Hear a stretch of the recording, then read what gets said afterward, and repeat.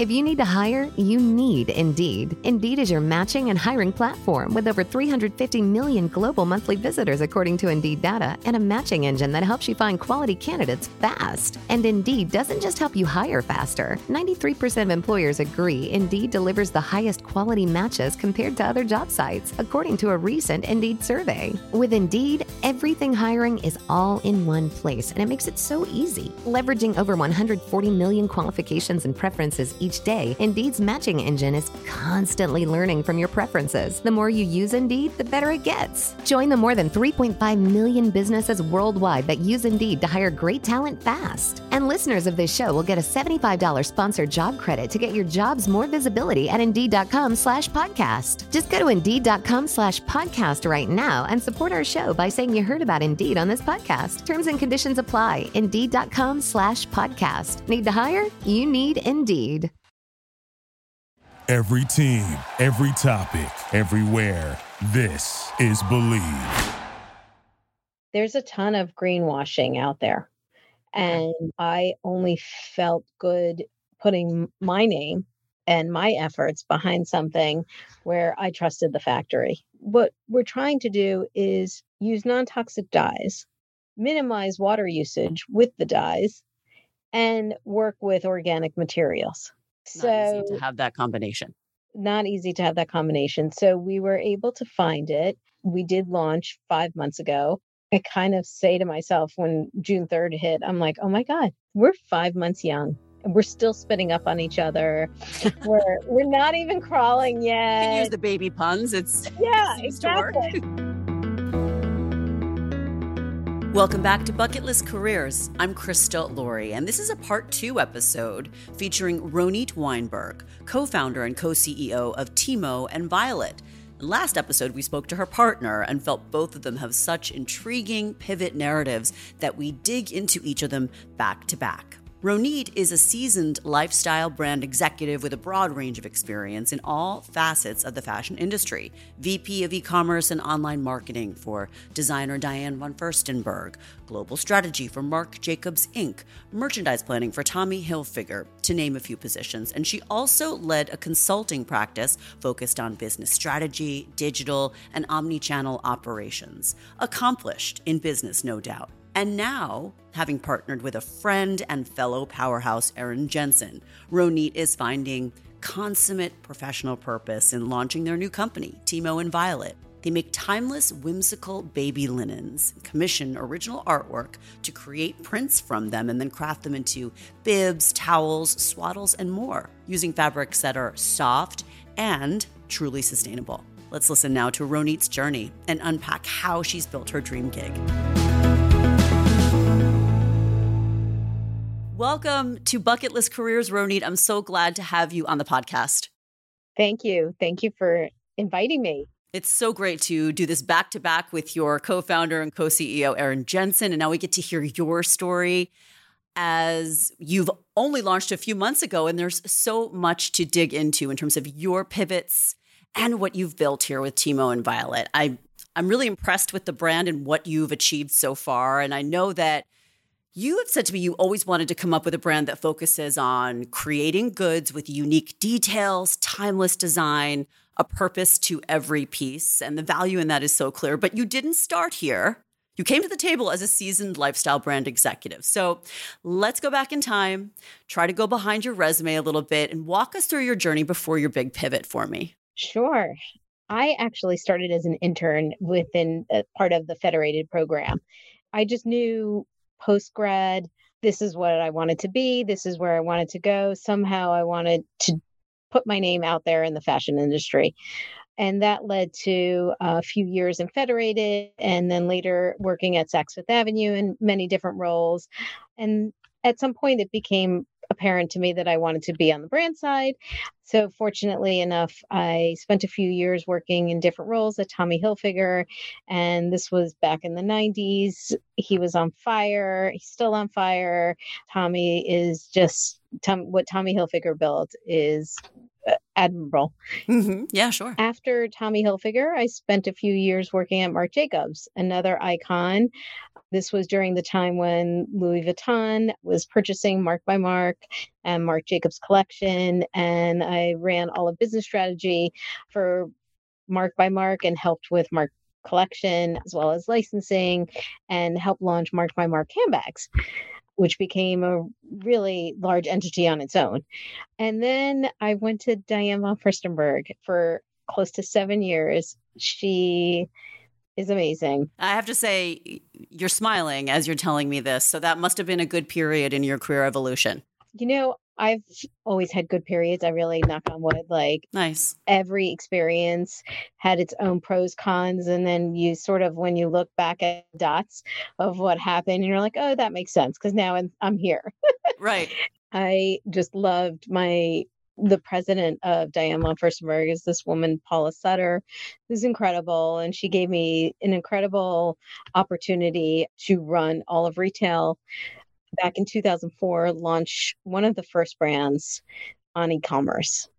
And back then, e-commerce really, I don't even think Bloomingdale's was doing e-com. I mean, they must have been doing very little. So you and Erin were both on the forefront of e-commerce to some extent. She got in it, I think, closer to like 2009 because she had Okay. spent all those years in Google and YouTube.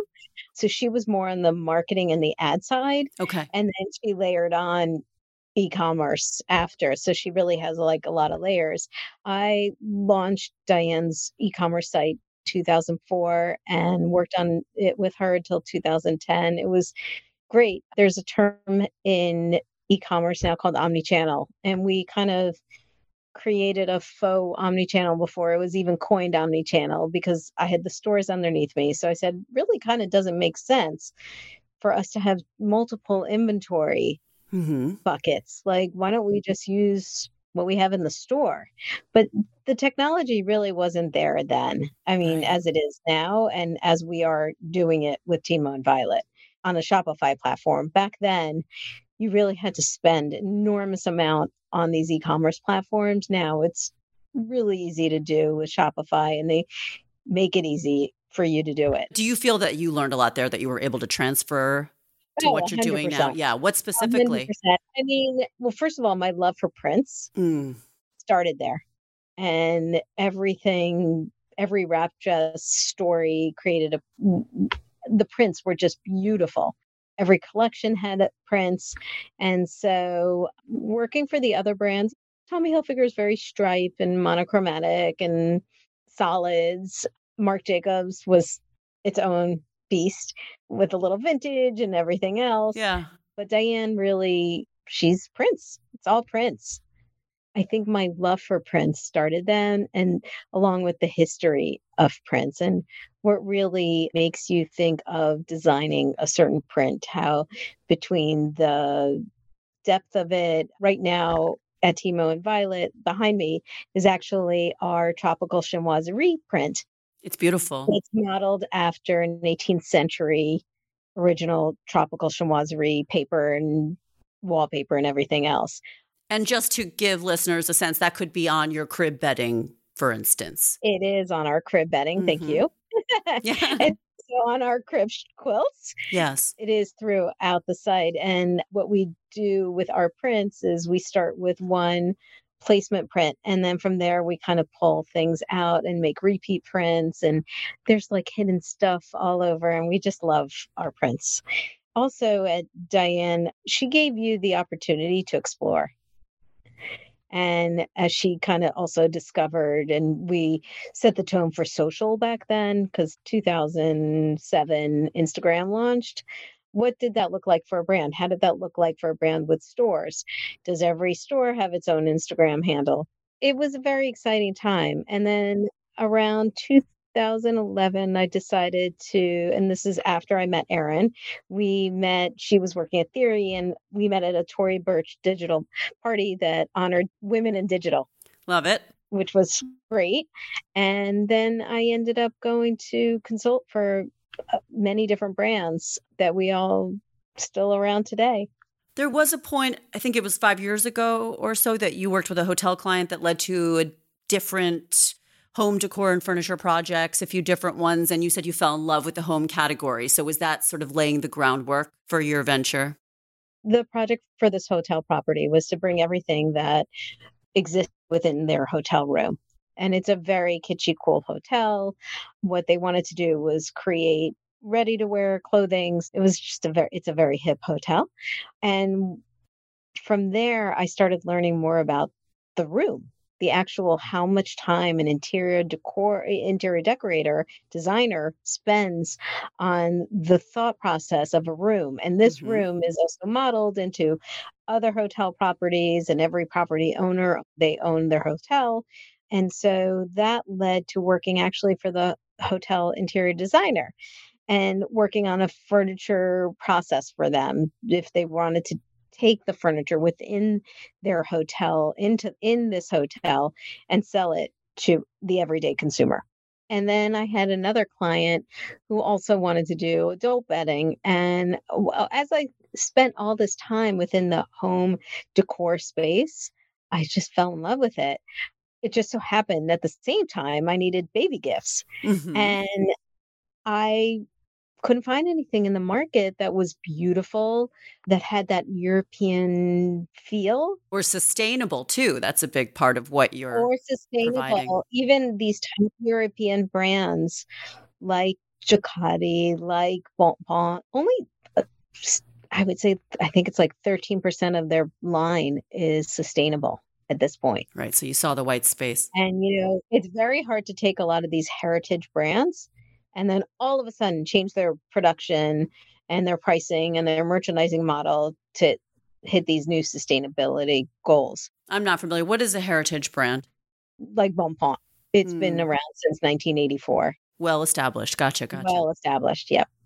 That's interesting. And I know that Erin, of course, talked about her son having allergy issues and you were sharing a nanny. Like this all came together sort of at the same time. And you started to work on this project. I know it didn't happen overnight. That's clear that these things take time. So walk us through the early days and we can talk a little bit about what you found the most challenging as the two of you starting out. I know you just really launched the brand in January of this year. So it's still young. Walk us through some of the things that we can learn from your journey in terms of being a co-founder and co-CEO of something sustainable like this, eco-conscious children's goods. Not to mimic everything that she said, but Mm. it is hard, very hard to try to produce product that is soundly, sustainably sourced. Okay. We didn't actually get into that. We didn't specifically get into materials. Yeah. There's a ton of greenwashing out there, and I only felt good putting my name and my efforts behind something where I trusted the factory or the factories that we use. So I ended up contacting an agent that I worked with for the hotel client, and they're based in Portugal.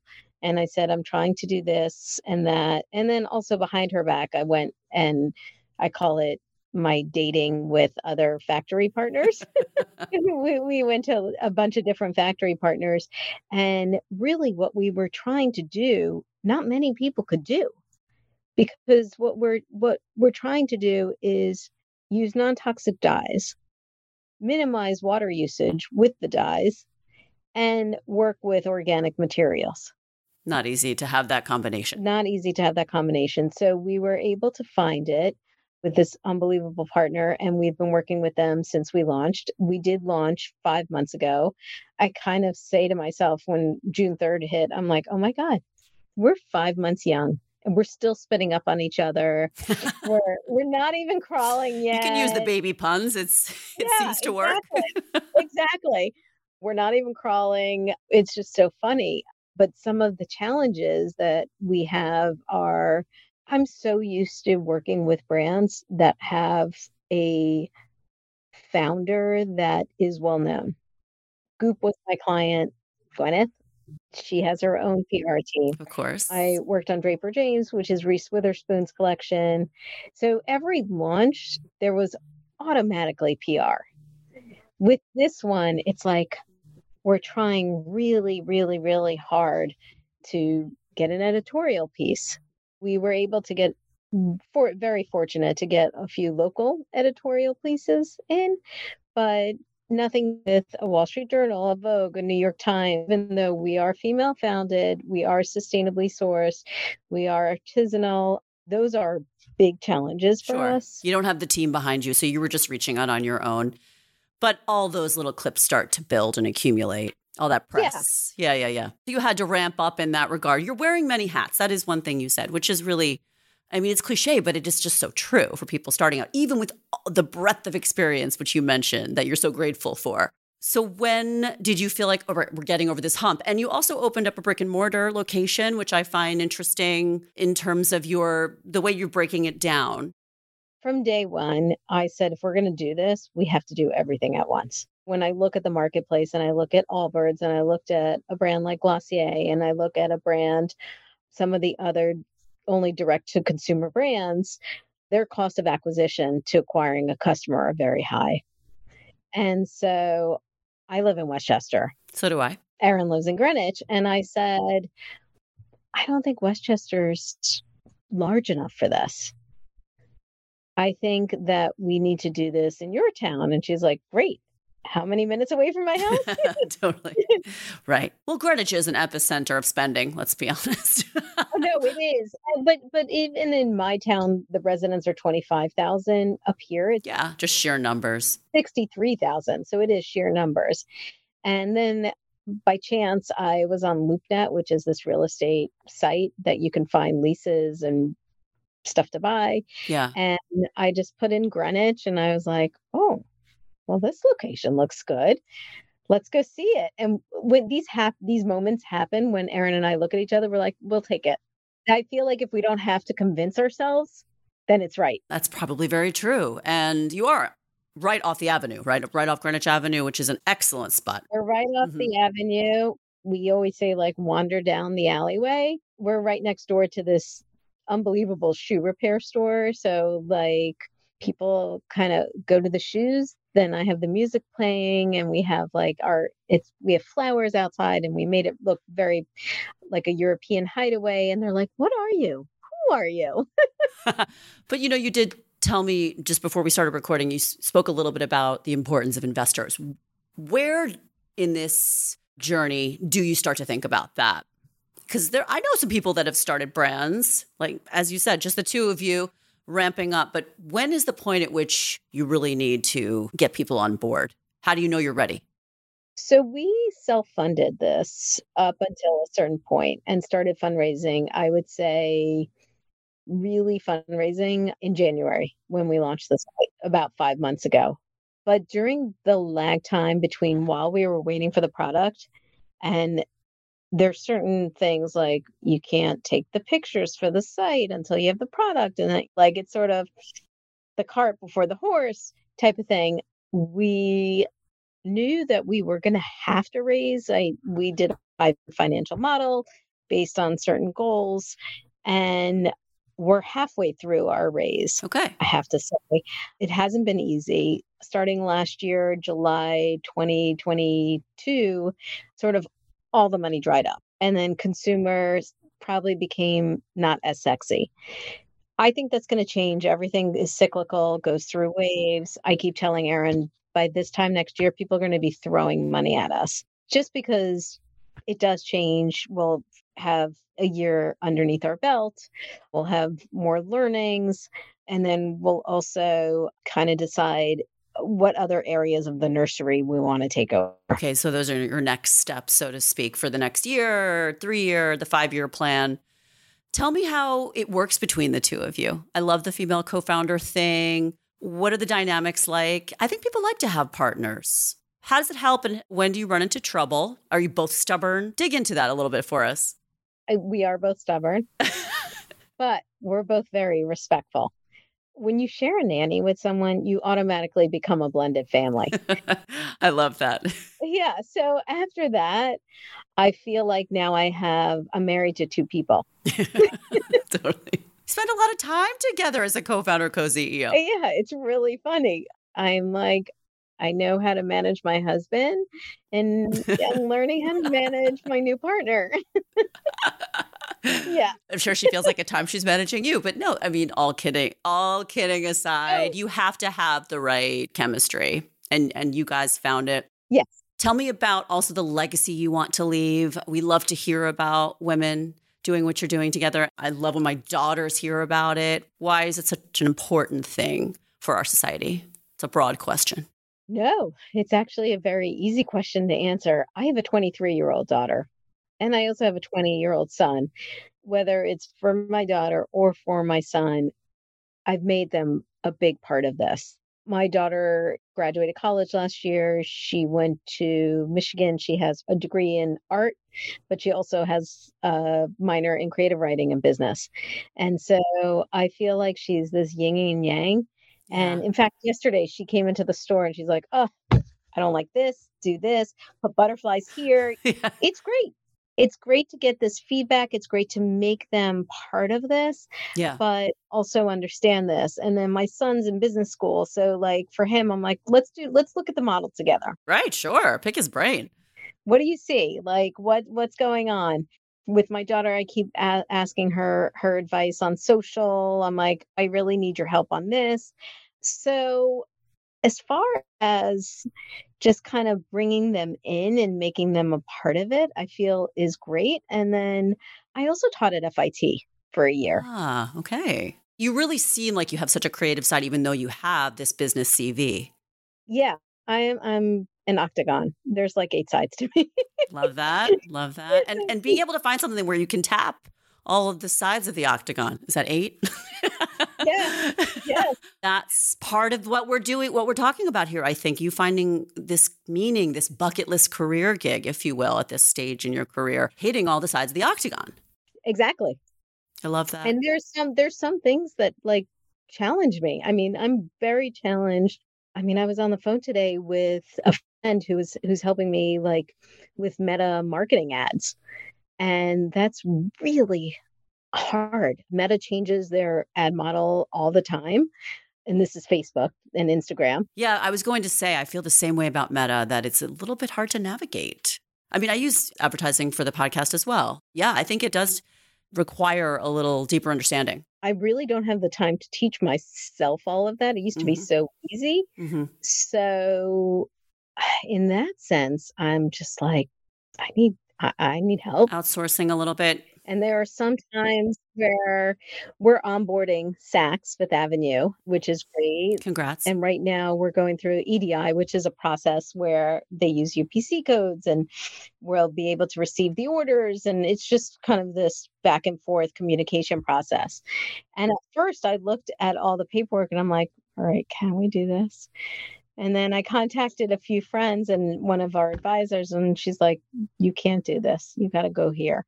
See, there you go. And that's probably why you also value networking so much, going into the community to speak at these events and reach out and meet people that can help you in all these different areas. So if we can just get sort of advice that we like to give the listener on finding your purpose professionally, based on your journey, your experiences, like your nugget of wisdom, what would you highlight?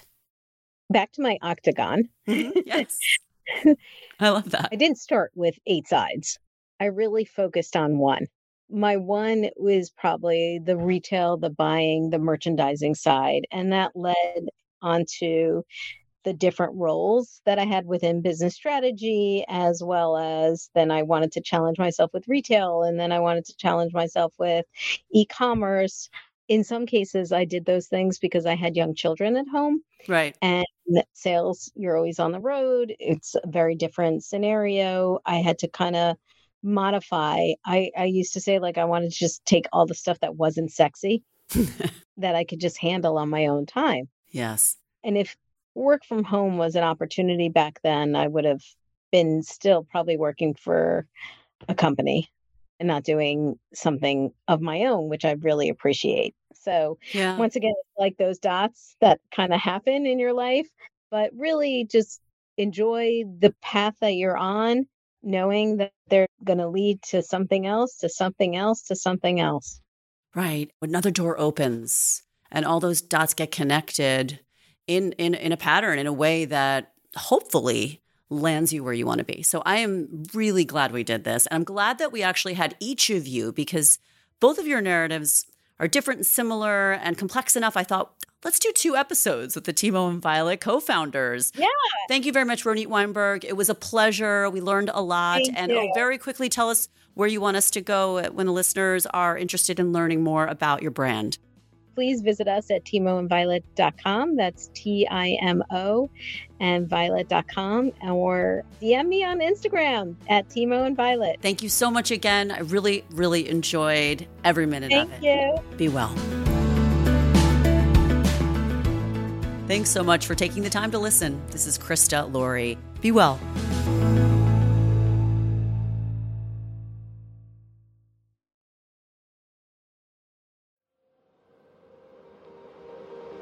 An ironic media production. Visit us at ironickmedia.com.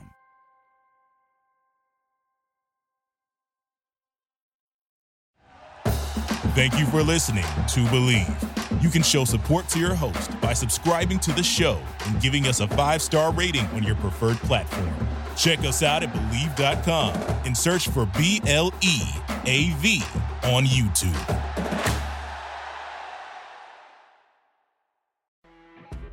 You know when you're listening to a true crime story that has an unbelievable plot twist that makes you stop in your tracks?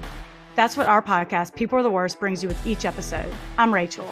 And I'm Rebecca. We're identical twins who love true crime cases that make you say, didn't see that coming, and we hate the people responsible for them. Listen to People Are the Worst now on Apple, Spotify, or wherever you get your podcasts.